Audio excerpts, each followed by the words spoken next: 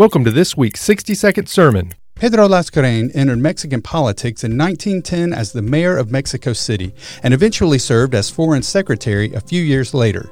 When General Victoriano Huerta led a coup against President Francisco Madero, he named Lascurain as the new president just long enough for him to pass on the title to Huerta, meaning Lascurain set a record by serving as president of Mexico for less than 1 hour. Proverbs 27:1 tells us, "Do not boast about tomorrow, for you do not know what a day may bring." When Lascurain entered politics, he most likely had dreams and aspirations that did not include going down as the shortest-serving president in the history of the world.